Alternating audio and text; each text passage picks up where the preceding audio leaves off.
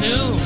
Make me some food, cause I wanna eat soon. Just stop, cause I'm really hungry. Stop, I can hear my tummy. Look in the fridge and let lunch keep us together.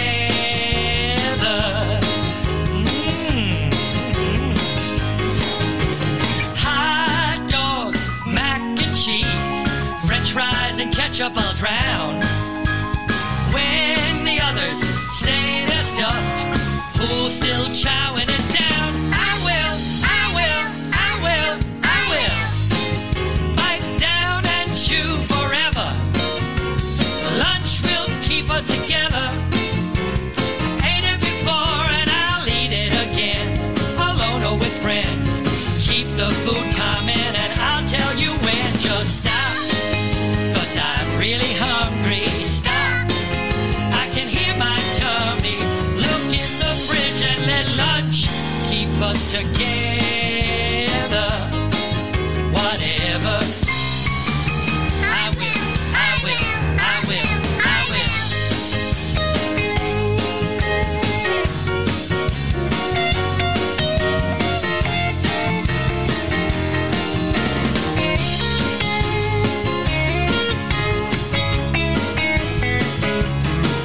Just stop, cause I'm really hungry. Stop, I can hear my tummy.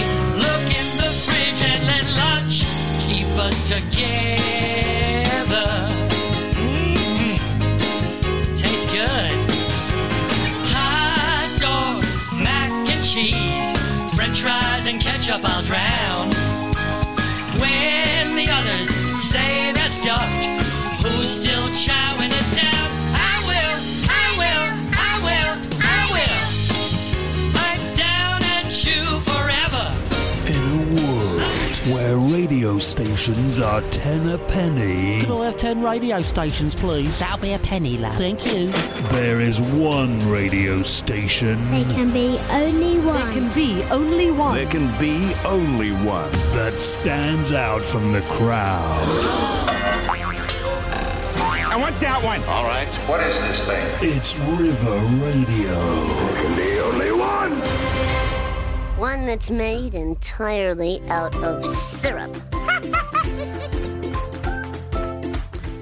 Well, We're here. hello. Thursday. Thursday.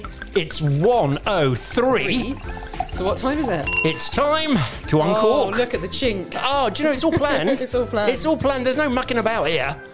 Oh, yeah. So, coming up on today's Uncorked with Brian and Kath, what do we got? Chablis. We've got Chablis, we've got the Chuz, or the Chuz, Chablis and Chateauneuf. Chateauneuf-du-Pape. Yes. Oh, hey, baby, yeah. It's very French today, isn't it? It is very French. You know, strangely enough, though, I am in one of those moods. I don't know why. I feel like going bananas. This is good. Bananas, bananas, bananas! This I'm very happy about. Well, you say that now. I say that now, yes. Well, coming up, we are going to be talking about Chablis. We're going to dive in a bit later on in Off the Beaten Track. We're going all the way off it to come all the way back on it again to talk about Chateauneuf, because we've talked about it in sort of a more abstract way quite a few times. Yeah. I think you were challenging me one week to remember all the grape varieties, of which there are many. Oh, I was? Yes. Yes. I should have looked it up, but I couldn't be bothered. Well, it's quite good because it meant you thought I got them right when I probably didn't. Yeah. I might have got some of them right. Yeah. Yeah. And then, of course, we'll be doing our menu match. Are we menu matching Chateauneuf, or are we menu matching Chablis, or a bit of both? I think a bit of both. Fantastic. Anything go with bananas? That's Probably a big not. question. Anything Well, go with no. fruit in general? Yeah, so you could have sweeter wines. So we did Moscato d'Asti, didn't we, one week? That's Yeah. really nice with fruit and things like that, especially a fruit salad or tropical fruits. That works beautifully. Okay. So you could have a dessert wine. Think of a banoffee pie. There'd be lots of dessert wines that would go nicely with banoffee pie. Do you like banoffee pie? Banoffee pie. It's not hardly fruit, but yeah, Well, I there's do. bananas on it. Bananas! Bananas on it. We are going bananas, aren't we? We are going bananas. Fantastic. There's no hope if, we're going bananas like that already. But, it's fine. It's fine. It's fine. Do you know what? I think Make it through. Well, we better dive I'll in. rein you in. We better dive in. To River Radio.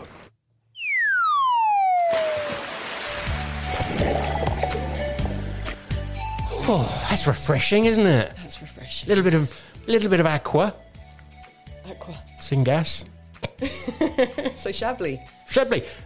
I've said that we're in France, so you're happy with that. We're definitely not heading off to Italy or Spain or Well, we might do. You never know. But yeah, Chablis. It's one of those ones that is, everybody knows the name, and I've certainly known it through all my wine drinking years. But I'll be honest with you, I know next to nothing about it. It's just a French name, and I know it's wine. So narrow it down. Okay. So sort of the three main headlines that you can just sort of pin these are your dinner party. Okay. Yep. Making notes. So it's a historic wine region, and it's a small wine producing town in northern France. Northern central, so it's sort of in the middle of France towards the north. Top of the Rhone Valley? Oh, it's further up than that. Further up. Yes. We'll get into that if you want. Ooh, yes. Further than that. And it produces dry white wine. Okay. Right. For the most part, that's the vast majority of production is dry white wine that's renowned for being quite flinty and mineral and fresh. So is it heading towards the sort of Champagne region in a way? Yes. So it's actually nearer to Champagne and the central vineyards of the Loire Valley than it is possibly to the rest of Burgundy and the Côte d'Or, which it is obviously linked in a winemaking sense. It's deemed to be part of Burgundy, but it's actually nearer to sort of Paris, the southern part of Champagne near Récy, and across to the central vineyards where Sancerre is. Okay. So climatically, it's quite different. It is a cooler climate. Okay. And the white wines of Chablis, actual Chablis, are produced exclusively with Chardonnay. So those are your headlines. That's all you need to know. You're fine now. We can go. You ready? So it's all Chardonnay. Anybody got any questions about Chablis? Just ask me. Yeah, it's just Chardonnay. You've got it all. Although there are some exceptions. There's here we go. Oh, wait, there's two small appellations. One's called Irancy, which produces Pinot Noir, and another called Saint-Brie, which produces Sauvignon de Saint-Brie with Sauvignon Gris and Sauvignon Blanc. But they're still considered Chablis? No, they're named after their appellation, but they fall within the wider region. Right. Yeah. But they're not an appellation wines. They're not called Chablis. Right. So Chablis on the label is with 100% Chardonnay. Yeah. Okay. Now, what can I expect? What makes it Chablis? What stands out in their characteristics? How, why, and where? Who? Okay, so traditionally, if you're going to say the rest of the Côte d'Or, and you think about things like Puligny, Montrachet and Meursault, you usually think of an oak Chardonnay because there's a predominance of use of even smaller percentages, but they use new oak. But in Chablis, that's less common. So although they do use wood vessels, both for fermentation and maturation, very often it's slightly larger format and it's old wood. Either that or the vast majority of Chablis, particularly village Chablis, will be probably fermented in big stainless steel tanks. Okay, so the effect of the oak is more subtle. It's very more subtle. It doesn't give oaky flavour as such. There are some producers who use new wood on their top wines, but for the most part, it's not playing a key role. So what you get really is the terroir of the region singing through the wines from Petit Chablis all the way up to a Grand Cru Chablis. So if it's a good Chablis, you should be able to tell it's Chablis by tasting it. So it should feel quite distinctive once you get to know them. Okay, so what am I looking for? What are you looking for? In a blind tasting, how does Breisky sort of it's show off and look clever? It's a flinty minerality, and people often use terms like struck matches or flint. You know, the smell of flint when it's struck. Yeah. Or wet stones or wet metal. Those are sort of the top line characteristics, along with fruit characters you'd usually associate with Chardonnay, like citrus fruits and things like that. But you'd expect a good crisp acidity. And you would expect, especially from the upper level wines, the capacity to age. So it's all about nuance and quite a subtle concentration. To be honest, the description of flinty and wet stones, it doesn't actually make you think, I've got to try a bit of that. But I'm guessing it is just, again, subtle. It's just a nuance. It's a little je ne sais quoi. Yes, it's all part of a... Well, he's pulling a face and laughing at me because he's using his French again, his actual French. No, I think, well, I don't know, I think they are attractive things in a wine, but then that's me. But yeah, it's more that they veer towards not being overtly fruity. They're not sort of tropical in character. Come on, you've had Chablis, haven't you? Do you know what? I don't think I really have. It might have been a Chablis that I had once, and it did taste really heavily oaked, and I just didn't like it, and that's put me off for life. No, see, you'd be hard pushed to find one that's heavily oaked, I think. Oh, okay, yeah. Maybe it wasn't Chablis then. But so the microclimates of the vineyard aren't dissimilar to those of Champagne in places. And what are those microclimates? Just remind us. Well, sort of a cooler climate. It's sort of continental. It gets clear winters, but the summers do get warmer, and it's hard. It's cooler. So I'm imagining when I've been there in winter, it's really quite nippy. But they have also been there on gorgeous spring days and into summer when the weather's been really nice. So you have that sort of continental climate as opposed to the Mediterranean climate that we're going to talk about a little bit when we get down to Châteauneuf de Pape. Yeah. Yeah, so it's defined as well by its soil type. So it's got 2 key soil types. So they call them Kimmeridgian and Portlandian, which sound very Dorsety, don't they? Wasn't the first thing that sprang to mind. Kimmeridge and Portland. And again, it's those limestone soils which are full of fossils and shells and deposits from ancient small sea creatures. And they're what give it its distinctive character. So that sort of saline-y, salty character can come through in the wines as well, which is often what people call that minerality. Because you can't really smell or taste minerality in the broadest sense of the word, I don't think. But it's a term that we use to describe that overall sensation. Right, okay. So you're not convinced, are you? Well, do you know what? It'd help if I had one here to sample. Sorry, I should have brought one, shouldn't I? Yeah, come on. I should have brought one. But I might so actually... foolish of me. It's the only reason I turn up. It's the only reason. Well, that and the crisps. But so I'm thinking then it's again it seems to be a summer. Is it a thing that you'd enjoy more in the summer and a hot day? Well, you'd say that, but I had one at the weekend and it was delicious. Okay. But yes, when it's chilled and it's refreshing and it's youthful, I think you would associate it with a crisp white wine that's perfect for summer drinking because the alcohol isn't elevated. It's got nice fresh acidity. It feels refreshing. Mm-hmm. You can enjoy it on its own, but it's also, because of its structure with that acidity, really good with food. So it does work well. But I think a good Chablis that's aged with the right food in a centrally heated room, nicely chilled still the wine, you can drink it in winter. That's fine. Yeah. Okay, and in the vineyards then, what is there anything distinctive going on there? The trellises, are they all uniform, or do they have a variety of different types? For the most part, it's trellised. When you see it, there's not lots of bush vines because it's Chardonnay. But the big thing about Chablis is that it falls into 4 key classifications. So if you start at the top, you've got Grand Cru, and those are regarded to be the best wines and probably are vineyard areas that cover a more limited area. Then you have Premier Cru wines, and they will say this on the label, so it will say Chablis Grand Cru, and it will usually name the cru that it's from, the climat that it's from, and within that there can be different vineyards. And the same with the Premier Cru. So if you saw on the label something like Chablis Grand Cru Le Clos, you know that that's a Grand Cru Chablis from the climat of Le Clos. So it's from a specific designated area. So, sorry, climat means area? So a designated area, yeah. And within that you can have vineyards that are divided up even smaller within that, but in essence it's a vineyard area. Okay. And then the same with the Premier Cru. So if you see a Premier Cru and it says Chablis Premier Cru Monte de Tonnerre, then you know that it's definitely a Premier Cru Chablis from. So in terms of understanding the labels, it's fairly simple. And if it just says Chablis and it's an appellation Chablis Contrôlé, then you know that it's a village Chablis. And then the wider area, which was a more extended part of Chablis, is Petit Chablis. So yeah. That's sort of how it works. So this is something that I've thought before and sort of kept it to myself. But I'm going to say it. I don't care. Go for it. Throw it at me. I said I'm going bananas today.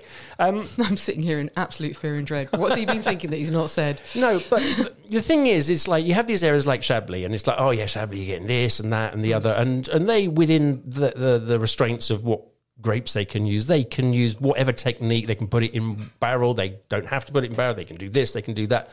I mean, is there any?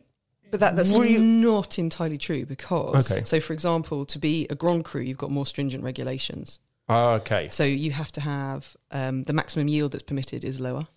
So you can't yield as many grapes within that harvest. You can't go above a certain level. Per hectare or something, or per acre? Yeah, okay. Per hectare. Your potential alcohol has to be 1 degree higher than a Premier Cru Chablis. So that means that you've got to have riper grapes when you harvest. But traditionally, those Grand Cru sites would probably be sites that would be deemed better, so they would ripen more readily and more easily. So that's part of it, yeah. Okay. So there are more stringent classification regulations for the different... Right. So, okay. Well, then this question probably just lost on with it anyway. Lost a bit of its effect. I think also for a Grand Cru Chablis, you've got to be able to age for 10 to 15 years. Right. Okay. So you've got to have the potential. So you're not going to put fruit in and create a wine that's not got that potential and tick those boxes. Yeah. But the point I was going to say is, you know what? Could you take a Chardonnay and make it in, I don't know, Italy or Australia, even some of the cooler regions, and actually you couldn't tell the difference between that and something that's Chablis. But everybody goes, "Oh, Chablis," because it's posh. Probably not, actually. I think the boundaries are blurring. That's actually a really relevant question, because I think if 50 years ago you tasted something from California versus something from Burgundy, there'll be a clear difference. And I think now that the boundaries are blurring a bit as winemaking techniques and people's understanding of what happens is clearer. But I think certain regions, if they're made correctly and they're not dilute and over yielded, they do have an intrinsic character that you can get right, even blind. So the really good producers are still top of the game, and yes, you can have that distinctive. You can go, and oh yeah, Chablis is really very much about nuance. So you can taste a Chablis and go, it's a Chablis. Then perceiving whether it's a village Chablis or a Grand Cru can sometimes, or even a Premier Cru, can be more confusing and harder to do if you're tasting blind. And you'll be looking at things like concentration, the vintage it's from potentially. All those things will come into your mind as you try to whittle down whether or not you think it's a village wine, a Premier Cru wine, or a Grand Cru wine. It's concentration, how long it is on the palate. All those elements come into play. But at the same time, you will probably know it's Chablis if you're tasting regularly. The hard thing, it's like narrowing it down to the cru, because each cru has distinct characteristics.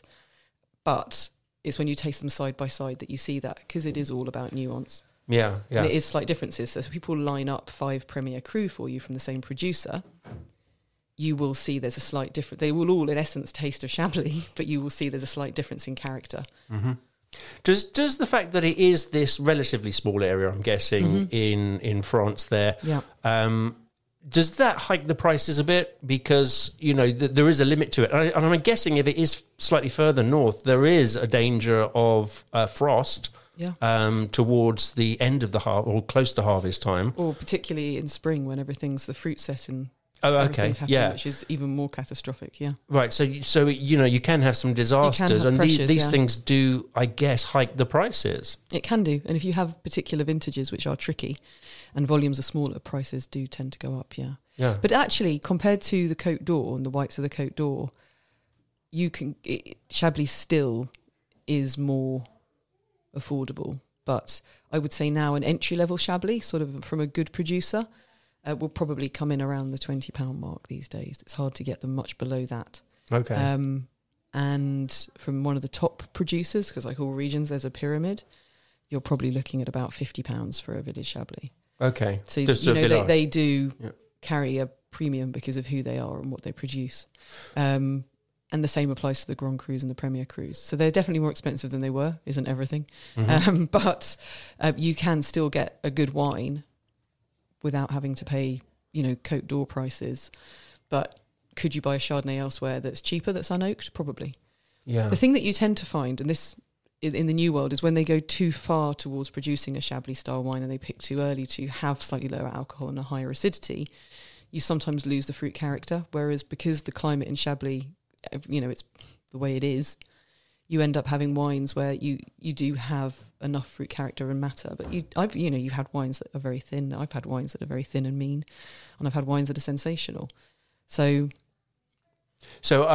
would you say then, just as a real sort of benchmark, if you're paying less, if you're paying a tenner, you're probably not going to get those nuances. But one good tip is the co-op there, the La Chablisienne, the co-op. They often do a lot of own label wines for larger supermarkets and things like that, and they produce really good quality, accessible introductory wines to Chablis across the board, from Petit Chablis all the way up to Grand Cru. Yeah. And you're not paying that small producer premium, but it's lots of small growers who are contributing their fruit into a co-op. So you still can get really good, interesting wines. So that's something that I would recommend you check out. Yeah. Super. So good own label supermarket Chablis is worth tasting. Okay. At least as an introduction. Right, that's where I'm heading towards the supermarket for my Chablis, right, directly after Uncorked, which is right up until 2:00 here on River Radio. If you have any questions for our resident expert, who's called Brian, yes, if you're interested in crisps, I can help out. But if it's anything to do with wine, then it's probably better to either email kath@river.radio. And don't forget, you can listen to us on the web, on mobile, on Alexa. You have to say play River Radio Live. Yes. And there's listen but you again. can all listen sorts. again, and you can listen to it like a podcast. If you're a glutton for punishment. Any questions? Just get online, river.radio, let us know. Coming up after the short break, we are going to be talking Chateauneuf. Yeah, the Pope's gaff. The Pope's gaff is direct translation, and we're going to find out Kathy's going to recite all the wines that are... She's looking horrified. We're going to tell you everything you need to know, what to look for, what not to look for, what you can expect. Oh, do not go anywhere. It's River Radio, Uncorked.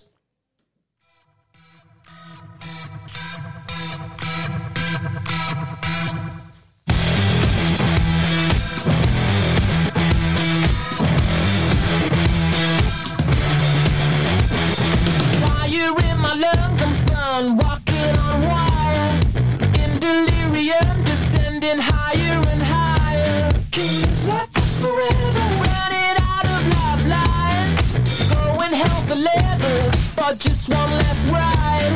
Gravity's pulling me down. This time I got myself found, but just before I turn up the lights. Tonight I feel stopping for nothing.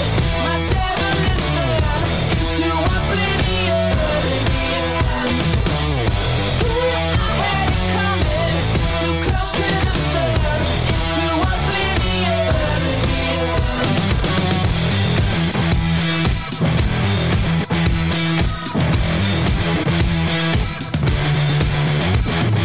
Visions of the future, crystal inside. My personal apocalypse finally arrived. Just a feather in that weather. Yeah, lost in the wild. Won't live like this forever. Putting my will to rights. Tonight I feel stopping for nothing. My devil is dead into oblivion. I had it coming, too close to the sun, into oblivion. Somewhere I lost my way, let myself go to waste. Can't seem to change my fate.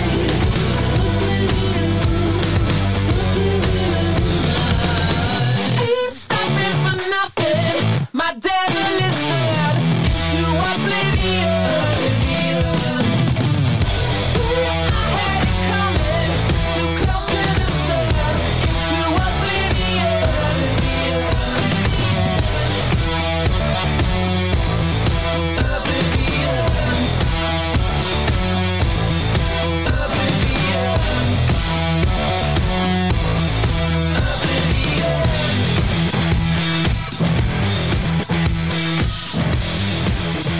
The voice of the Thames Valley. River Radio. I think I like it. You give one quick twitch and the thing is done. We're back. We are indeed. It's 23 minutes and another 30 seconds past 1 o'clock on a Thursday. It's Uncorked. Brian and Kath here, talking all things wine. Wine and more wine. Maybe some crisps, maybe some aliens. Maybe some bananas. You Occasionally never some know. poison. Yeah, a poison. We haven't really gone into poison lately. I feel a bit disappointed that we haven't found some Poison poisonous facts. things to talk about. Yeah, okay. Well, I'll look into that. Yeah, you're the poison expert, which is a bit worrying. Or you could ask you. Some would say I'm the poison expert. This is true. This is true. But we are off the beaten track, aren't we? So let's go wandering. Let's take Let's that little go wander. It's an autumn afternoon. There's some patches of blue peeking through some fluffy clouds. Yeah. There's a little bit of coolness in the air, but it's still a pleasant. A few golden leaves drift past us on the gentle breeze. John Paul is passing on his bicycle. Some onions around his neck. Berry on his head. Sorry. That's just shocking, I isn't it? know. That's just- You did laugh, though. Well, it's more of a Grinch. So, Chateauneuf-du-Pape is where we are heading. And we've headed there. Literally been in the north, and we're scooting right the way down through the Côte d'Or, through the Northern Rhone, down towards Avignon. Yeah. Now, pretty much every grape variety I can think of is shoved into this bottle, squashed up, fermented for a bit, and sold extra expensive. Have I put my finger on the button when it comes to Chateauneuf du Pape. My work here is done. I'll disappear off now. But why is it? Because it is, it's one of those ones that, lots of people have heard of it. It's very famous. I guess it dates back quite a while. It does. And it's quite important because it's the region. Well, should we get onto that? Yeah, let's do it. Should we just dot around the notes? Go on then. So, basically, it's the homeland of the French Appellation system. Okay, so it all started there. It more or less all started there, yeah. So all this complicated stuff that nobody understands. Yeah, so up until the early 20th century, no one really cared. That's not entirely fair. But the wine was deemed to be less prestigious. And it was in the early 20th century where the town's wines were at that point unspecified, and they were grouped together with everything from the Avignon area. And in 1920, Baron Leroy from Chateau Fortier drafted up a set of quality-focused wine designation rules. So sort of like a production conditions for making the wine. So it has to be X, Y, or Z, and you have to use X, Y, or Z, or it can't be Chateauneuf du Pape or whatever it might be. And in 1929, it was all officially declared, and so in essence, it became one of the first appellations in France. Okay. Yeah. And the reason they did that was to keep the quality, was to have control over this, I think, or what? Yeah, and also probably thinking we've been making better wine. We're not just going to be grouped with everyone. We shall stand out. And in fairness, part of the reason that Chablis was made an appellation as well, and the name was associated specifically with the village of Chablis and the surrounding area, and the wine produced there was to protect that name. So that, because people would produce wines in Australia or wherever and call it Chablis. Right. And it wasn't Chablis and it didn't taste like Chablis, and sometimes wasn't even made with Chardonnay. So they did it to protect it, but sort of the forerunner for that was Chateauneuf. Okay. So, yeah. Can they make... Is there like an equivalent in Australia of Chateauneuf? Is there something that they do there which is very similar? Or has so the main grape, we talked about this before, so it used to be 13 grape varieties permitted for Chateauneuf. In 2009 there was a review and it's gone up to 18. Okay. Yeah. But there is a particular... But the dominant varieties are Grenache, Syrah and Mourvèdre. And so if you see on the label a GSM or an SGM from Australia, then... or even South Africa, that means it's made with those grape varieties, and it's not necessarily mimicking Chateauneuf, but it's a blend that's similar. Is similar, although they're very different. Right. But they are quite common, particularly in sort of the Barossa Valley, the McLaren Vale, and places like that. You'll see that on labels a lot. Okay. Right. Yeah. I like Australia. It's pretty cool. Yeah. Well, it's not as hot. Strictly speaking, yeah. I was meaning like cool in the... I'm speaking like a young, cool person kind of thing, even though I'm neither of those things, yeah. Yeah, I think people call it sick now. We're probably out of date with that as well. Because honestly, I can tell you my kids say things and I'm like, what? Hey? What's that? Okay, so what can I expect then? What can you expect? Should we talk about the name, Chateauneuf du Pape, the Pope's gaff? Is that what it is? The Pope's gaff. Well, basically, Chateauneuf du Pape is a village, a historic village located between Orange and Avignon. I think it's cool. There's a place called Orange. I kind of want to go in and see a giant sculpture of an orange. Whereabouts is Orange then? Is it next to Banana? Back to bananas again, exactly. Sorry. Basically, the name means Newcastle of the Pope. Newcastle? Yeah, well, a chateau is a castle, is strictly, if we're going to translate it strictly. Okay. Not new holiday gaff of Pope. Which is kind of what we wanted it to be. Yeah. But it's not. And it refers to the early 14th century when Avignon was chosen as the new home for the Pope's court. Okay. And that's when that region was named. I thought the Pope lived in somewhere else. Well, yeah, but the Pope at the time he lived somewhere called the Vatican, I think. Oh, that's it. Yeah. Vatican City. Isn't that sort of a completely... Is that in Italy somewhere? Yeah, Rome. But it's his own little country, isn't it? It's viewed, as like a separate, Yeah. All weird, that. It's all a bit odd. Yeah, let's not get into that. All right. I fear. All right. I fear the Da Vinci Code coming on. Yeah. So the incumbent pope at the time was a guy called Clement V. Mm-hmm. I'm not big, I have to confess here, I'm not a pope expert. And he also has his name featured in Bordeaux. Pape Clement in Grave. Chateau Pape Clément is named after him as well. All right. So he got around a bit. He liked a wine region. Yeah. It's fair to say he obviously spent, well, you know what? I can be in the centre of Italy, great wines there, but, you know, why can't I just go off and have a papal seat here as well and drink some wine in that area and maybe pop to Bordeaux every now and again? So did he actually sort of come up with any of the design, if you will, or the wine making thing, or it just was named after him? I don't believe so. Yeah, I think it's more that it was a papal seat in the 14th century. Right, that's okay. all, and it named the village. So why do you think then it's got so many different varieties? So such a specific sort of blend, I suppose. How's that come about? That's a really good question, because I don't actually know the definitive answer. Logically, it's really warm, and as a wine, it's quite full and powerful, and big boned in that you've usually got a decent amount of alcohol, a decent amount of tannin, decent acidity as well, but it's not a shrinking violet. And in the sort of the bastion of great French wines, it's definitely up there with the alcohol. And in a warm year, it's no wilting violet, it's fair to say. Yeah. And having different grape varieties you can blend in will probably allow you to a certain extent to temper that. So some people actually use a bit of carbonic maceration to help control the alcohol levels. Just remind, not me, I know exactly what that is. Yeah. Carbonic maceration. So it's similar to the technique we talked about when we were doing Beaujolais. So it's where you put the grapes in whole, in bunches, and you allow the fermentation to start under a pressure of CO2. And so it helps control the alcohol level because you're not doing conventional fermentation straight away. Oh, okay. So it's an intracellular fermentation. But that really doesn't clarify Yep, anything. I was thinking intercircular fermentation. Yeah, but it's usually because there's carbon dioxide present as well. Okay, or there's a load of grapes above it, and the stuff down at the bottom starts to break up slowly. And it's a great. You said it does help them, but also using Mourvèdre and Syrah, you can help control the alcohol level there because Mourvèdre, it ripens later. So as long as it's fully ripe and the tannins aren't too hard, it can help buffer something like Grenache, which is the dominant grape variety usually in the blend.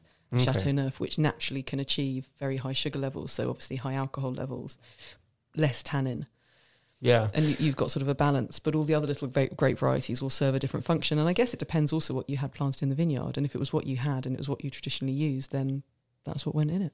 Would you say that this type of wine, like a Chateauneuf du Pape, would lend itself more to having with food? Because I think I've had wines like that before. I struggle to have a glass of it without food, if I'm completely honest. Yeah, and it's you have a glass, and then that's enough. If you're just drinking that wine, it is jammy sometimes. Is that the right word? It's a good way to describe it. Yeah.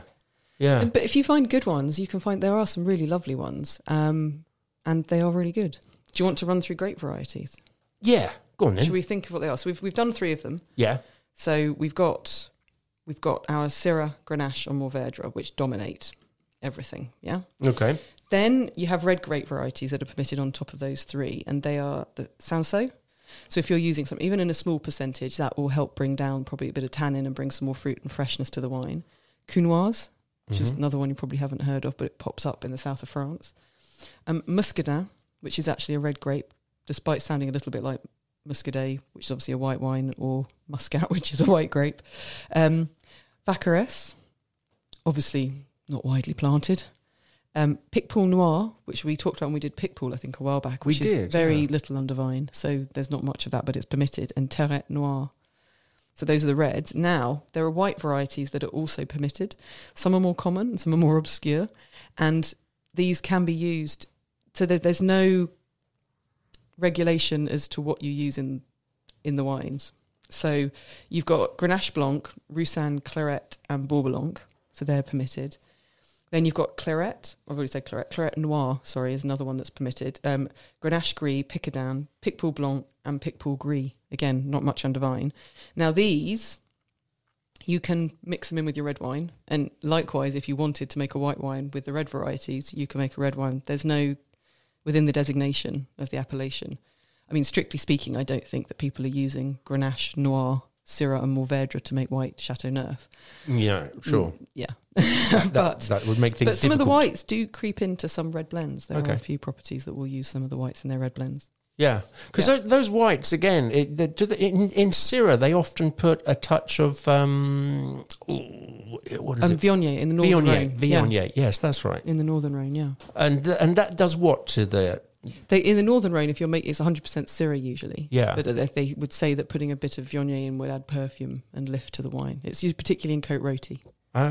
Okay. So would they use white wine to do the same sort of thing here sometimes? Yeah, potentially. Yeah, exactly. Okay. All right. Yeah. So those are the varieties.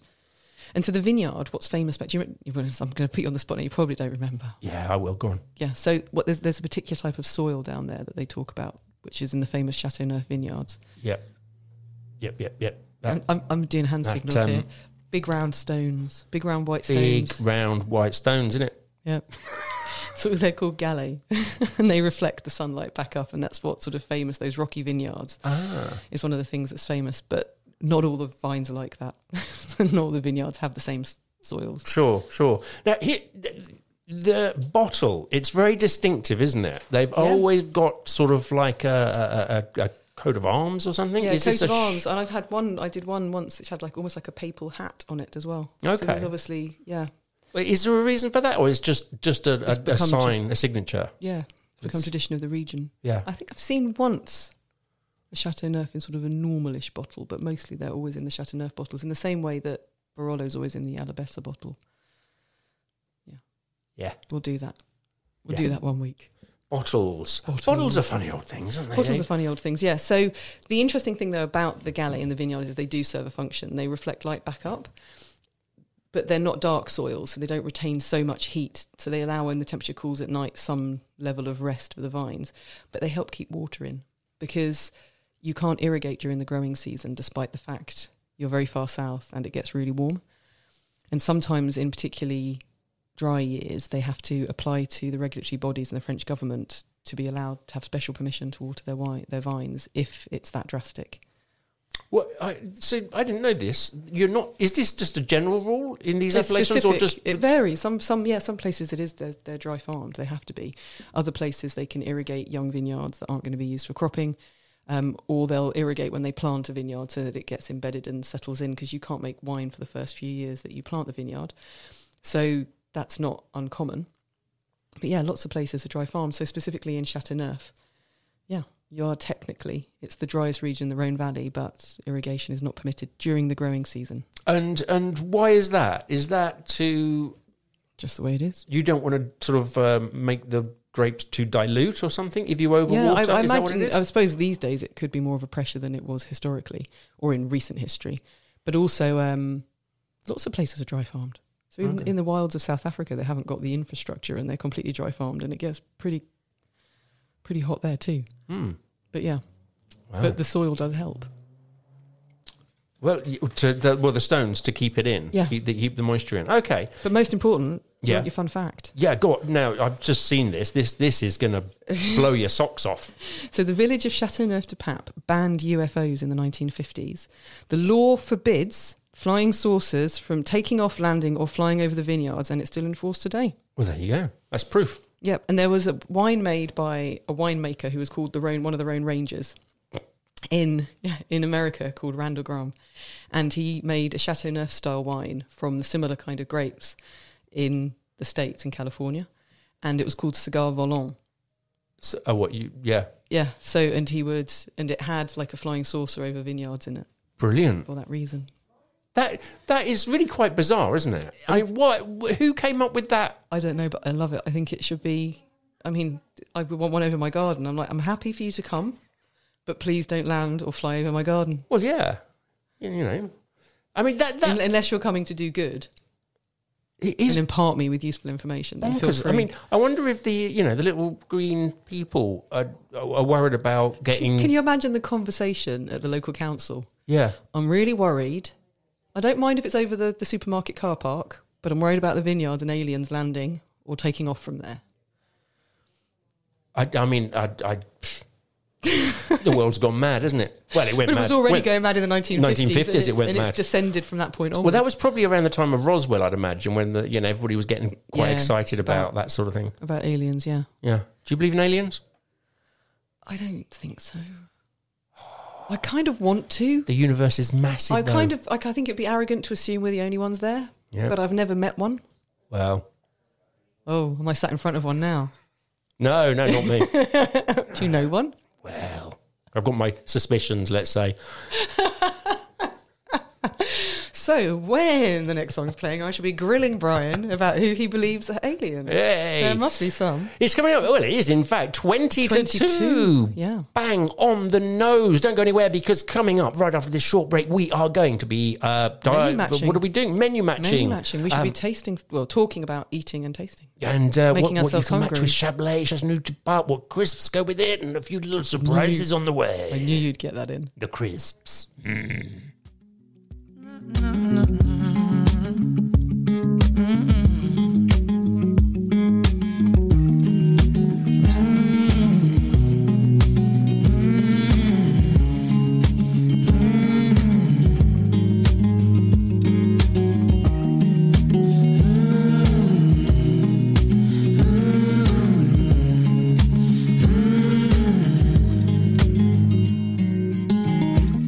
I've been spending out the time, couple women by my side.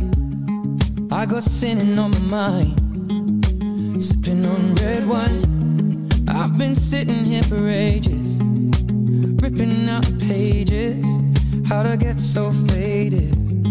How'd I get so faded? Oh, no, no, don't leave me lonely now. If you love me, how'd you never love me? Crimson in my eyes, one or two could free my mind. This is how it ends. I feel the chemicals burn in my bloodstream, fading out again. I feel the chemicals burn in my bloodstream. So tell me when it kicks in.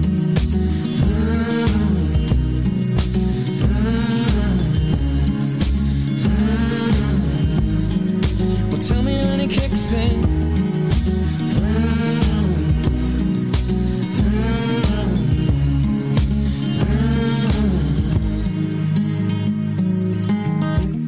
I've been looking for love, thought I'd find her in a bottle.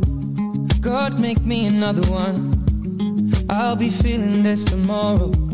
Lord, forgive me for the things I've done. I was never meant to hurt no one. I saw scars upon a broken-hearted lover. Oh, no, no, don't leave me lonely now. If you love me, how'd you never learn? Ooh, color crimson in my eyes, one or two could free my mind.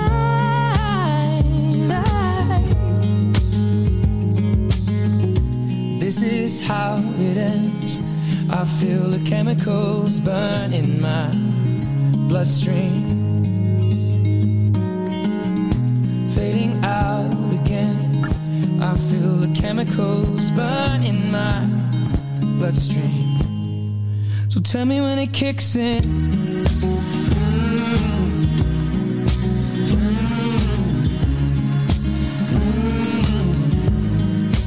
Tell me when it kicks in.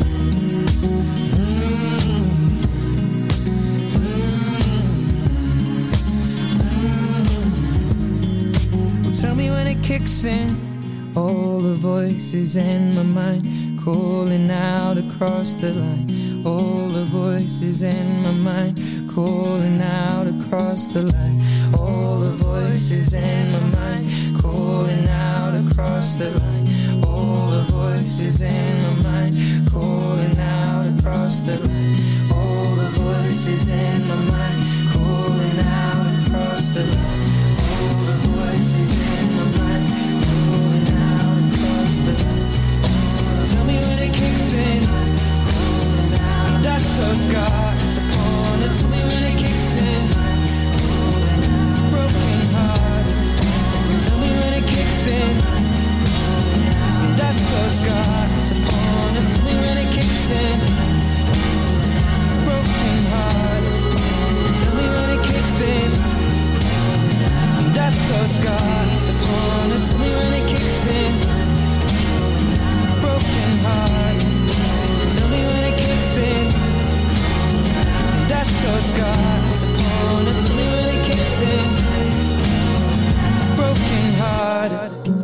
tell me when it kicks in. And I saw scars upon it, tell me when it kicks in. Broken hearted, tell me when it kicks in. And I saw scars upon it, tell me when it kicks in. The soundtrack to life in the Thames Valley. River Radio. On the web. To the Batmobile. Let's go. On your mobile. Hello? And on Alexa too. River Radio. That's it! I pronounce that River Radio, but I'm always working on how I say things and I might not have it right. Yeah, we're back. Uncorked. That was Ed Sheeran and Bloodstream you have just heard, and he mentioned red wine in there, so very, very apt. Very a bit tenuous, but very apt, yeah. We'll go with basically very apt. Anything that has a word in it that relates to what we're talking about, we just bung on. Although I don't know how Oblivion worked, but... No. Royal Blood? Well, yeah, exactly, yeah. There was some sense of... Hello? We've got a spectator. We've got a spectator who just said Jesus, blood, Holy Communion, wine. Okay, that'll do. There you go. Well done. Thank you. Thank you. There we go. Menu match. Menu match. We are matching the menu with the wines we have been talking about. So we have. There we go. Oh, there we go. We're off the beaten track again. Well, someone's taken away our menu match. That was about 6 months ago. I we know, haven't been bothered to put I put something else on just so there's something in the background to get us in the mood for thinking. Imagine you could be going into you've wandered off the beaten track. Yeah. Feeling a bit peckish. You've wandered and hiked through some vineyards. Some of them were quite steep. Yeah. So you see a small bistro, a small auberge in the distance. You just pop in for a little bit of a snack. Bit of French bread, although it's just called bread there. Well, this baguette, I think, is the word. That's a fair point. Yes, no, my brain had to register that. It's there. I figured it out. Yeah. Yeah. Yes, it is just called bread there. Baguette. It's like French fries. Frog's legs. Didn't we talk about them last week? Anyway. We did. Yes, so let's start off then with the Chablis. We Chardonnay and all those things we spoke about earlier on. Yeah. What are we gonna have with it? Well, the region. What can we expect from Chablis? So, have you ever had andouillette? No, I might have done, but I probably wouldn't remember it was andouillette. So, basically, if it's a local sausage that's made around the Chablis region from intestine and tripe. That's probably why I haven't had it. Yeah. That sounds awful. That goes really well with Chablis if you're brave enough to eat it. Oh, do you know what? It's probably a good thing to use every part of, if you are going to, kill an animal to eat it, then use it fully. But that just doesn't float my boat much. I'm kind of with you. Okay, so let's now I've tempered your appetite. Have you ever had a gougère? I've had a goujon. Not the same thing. Okay, so a gougère, if you imagine sort of a choux pastry puff which is made with cheese and pastry. So it's like puffy, crunchy, cheesy yumminess. Okay, yeah, I've had something like that before. Yeah, you get those in Chablis and they're really good with Chablis. Okay, yeah. Cheese, of course. There you go. There's the cheese and giant cheesy puffs. So you could, they're not, well, there you go, there's your crisp match. Yeah. I think a gougère is slightly more sophisticated than a what's it. However, if you wanted, just have a whole big bowl of it could be your posh version of a pastry crisp. Yeah. I'm just thinking that a little bit of music. You've got a little bit of music in the background. River Radio, background, ambiance. Exactly. Lovely. We're back in that bistro, you see. Yeah. Yeah, so, those are delicious. Gougères are a thing of joy, it has to be said.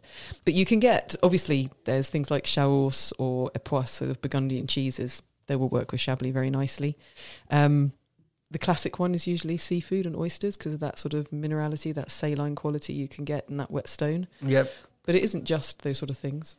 You can enjoy it with any fish, any white meat. Really good Grand Cru Chablis, especially with some age. You could probably have it with a rare steak and it would work. Would it? Wow, that does surprise me. Yeah, rare fillet steak because you've got the protein and then the acidity cutting through. But an aged Grand Cru Chablis with sort of 15, 20 years bottle age doesn't taste like a young village Chablis. Right. It's much more concentrated in character and it develops sort of nuances that are a little bit more truffly. And see, what you could do, right, is you could have one of those dishes that's got cheese on top, like, what do they call them? Like chicken breast with cheese on it. What was that called? Yeah. There is a does word it have for a name? Probably. But yes, exactly. Or you could just put a bit of cheese on top of your steak. Yeah. A cheeseburger. There you go.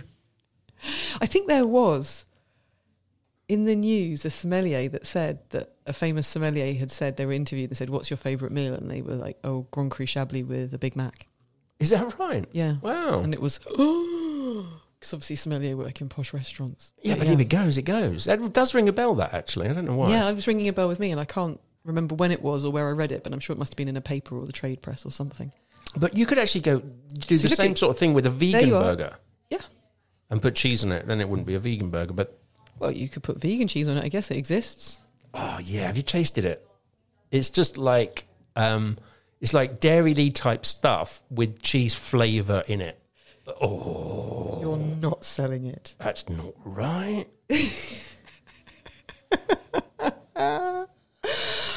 Well, that's left me speechless. Okay, so we talked about fish pie last week, I think. Okay. Did we talk about fish pie? I don't know. We talked about how we fancy having fish pie. I've obviously got fish pie on the brain because that's also would be quite nice. Yep. Yeah, got cheese in it? Cheesy fish pie? I think you can get a cheesy... If you wanted to make it with cheese, who's going to stop you? I mean, it's just... sometimes it'd be quicker just to say what things wouldn't go with, because we cover quite a lot, don't we? I mean, there's not much, really, that isn't on the menu at the minute. But then does anything not... If it made you happy... Yeah. Then surely, go for it. There shouldn't necessarily That's be my a motto rule. in life. Yeah. If you want what sits in Chablis, bloody go for it. Oh, I had to say that. No. No. Okay, seriously, though, would bananas go with it? Me, personally, would not be a match made in heaven. Okay. But you never know. There could be someone Is out there there. a wine with banana sort of nuances? Yeah. Anything like... Actually, extreme carbonic maceration is kind of banana-y. Is it? And some commercial... wines that have got really cold ferments with commercial yeasts have sort of this estery character, which is similar to those sort of esters you get on bananas, particularly banana sweets. Do you remember those foamy... Oh, yes. That estery... You can tell from probably the expression on my face, it isn't something that I love. No. I'm feeling slightly pained recalling it. Yeah, But you do get nuances of sort of banana and sort of artificial pineapple sometimes.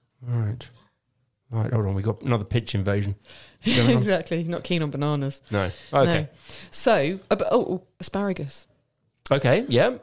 That can be quite nice. Mm-hmm. Yeah. With Chablis? Yeah, and even with the hollandaise, because the freshness of the Chablis would cut through the richness of the sauce. Lovely. Yeah, that does sound good, actually. Yeah. Very nice. If you want to be posh, scallops, lobster.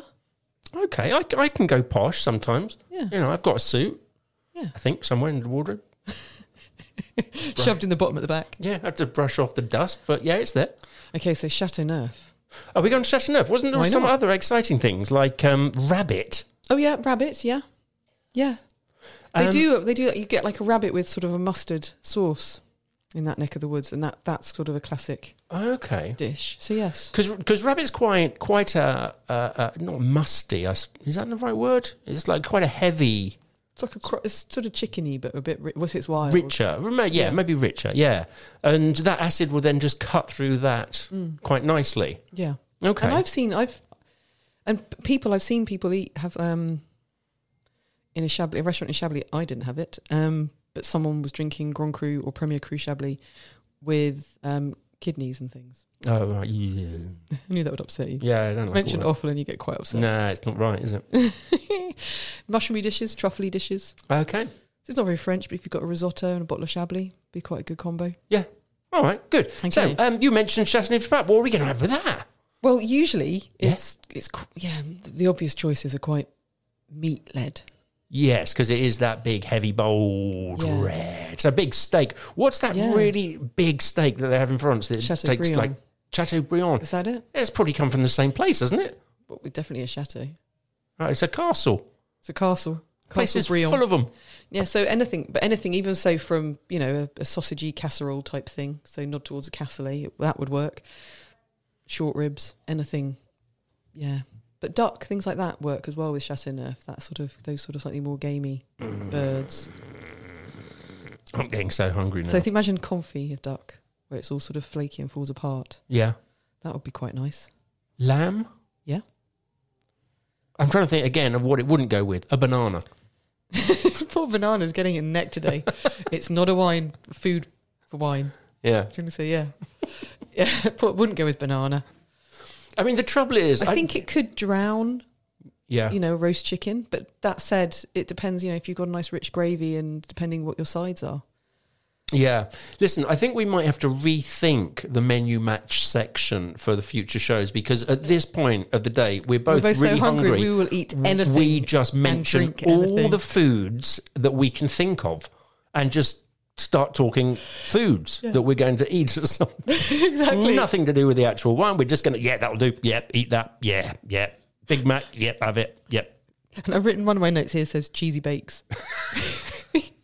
I love it. It's in your notes. Technical term, cheesy bakes. Cheesy bakes. Roasted aubergine. Ratatouille. Actually, ratatouille is quite a good one with a Chateauneuf. Genuinely, as a genuine match, it works. Okay. Yep. Why is that? Because it's quite rich and tomatoey. It's that kind of character, sort of courgette, tomato, those sort of things. So it works. That is a good veggie match for Chateauneuf. But actually, a fresh ratatouille would probably equally work well with a Chablis because those kind of crisp flavours can work quite well with tomato sometimes. So, versatile dish there. Have whatever you want. Yeah. Pizza. Exactly. Yeah. Yeah, why not? Yeah. I mean, do you reckon a Chablis go nicely with a bit of Thai food? Would it cut through the spice or it No, wouldn't? I think it'd be a bit jarring. But it's good. It's good with sushi. Okay. So things like Chablis or Riesling champagne are really good with sushi. But yeah, I don't think so, not with a Thai food. Okay, you see, this is it. Maybe we'd just say what it doesn't match with. Everything else, just eat it. Yeah. So Thai food, spicy Indian food perhaps? No, it'll be quite... No, it doesn't work. And it would overwhelm the Chablis. Yeah. Yeah. Chinese food. Chinese, how about sweet and sour chicken ball? I'm just talking about food I want to eat now. That's all I'm doing. Not my choice of Chablis, no. No. Because that's got, what's it got? Pineapple in it. Not got banana in it. Yeah, I think that's Do you know what? I just think we've lost it. I think what's happening tomorrow on River Radio, Brian? Tomorrow on River Radio. You're listening to River Radio, it's the voice of the Thames Valley. Next week there'll be snacks, so we're a little bit more focused. Yes, we'll have snacks to keep us going. What are we talking about next week, by the way?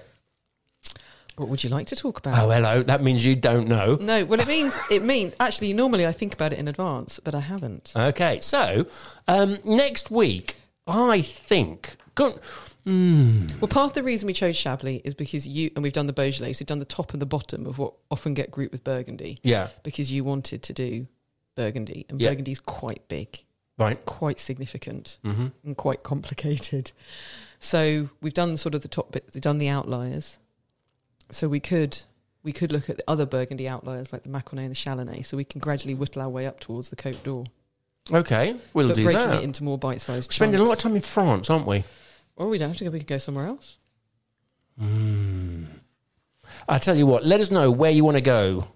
Drop us an email, kath@river.radio. Yep. What do you want to know about? Your wish? Your wish is my command. Your wish is Kath's command, and we'll talk about it. Otherwise, we're going back to the outlays. We're going around the perimeter fence. Yeah, so things that are good value as well. Things from Mâconnais, that's always a good one. Yeah, good value. I like good value. Well, in comparison to the Côte d'Or, yes. So okay. So that's what we are looking at. Listen, there's loads more stuff coming up on River Radio. Don't forget the breakfast show is back on tomorrow from 7 till 9. And there is lots of other shows as well. Go to river.radio. Don't forget, go to the listen again and pick your favourite show. And guess what you can do? You can listen again. Yeah, oh, and if you need more really top tips on how to specifically match your food and wine, where you go to learn listen again. Yeah. Yeah. Just, want to know what crisps of skips have been mentioned in the past? Yes. Today we covered Wotsits. Monster Munch is a favourite. Frazzles. Bananas. Okay, there we go. That's it from us. Stay with River Radio. We'll see you same time next week, 1 till 2 here on River Radio, online, on mobile, on Alexa. Have a great week. Bye for now. In a world where radio stations are 10 a penny, Can I have 10 radio stations, please? That'll be a penny, love. Thank you. there is one radio station There can be only one. There can be only one. There can be only one. that stands out from the crowd.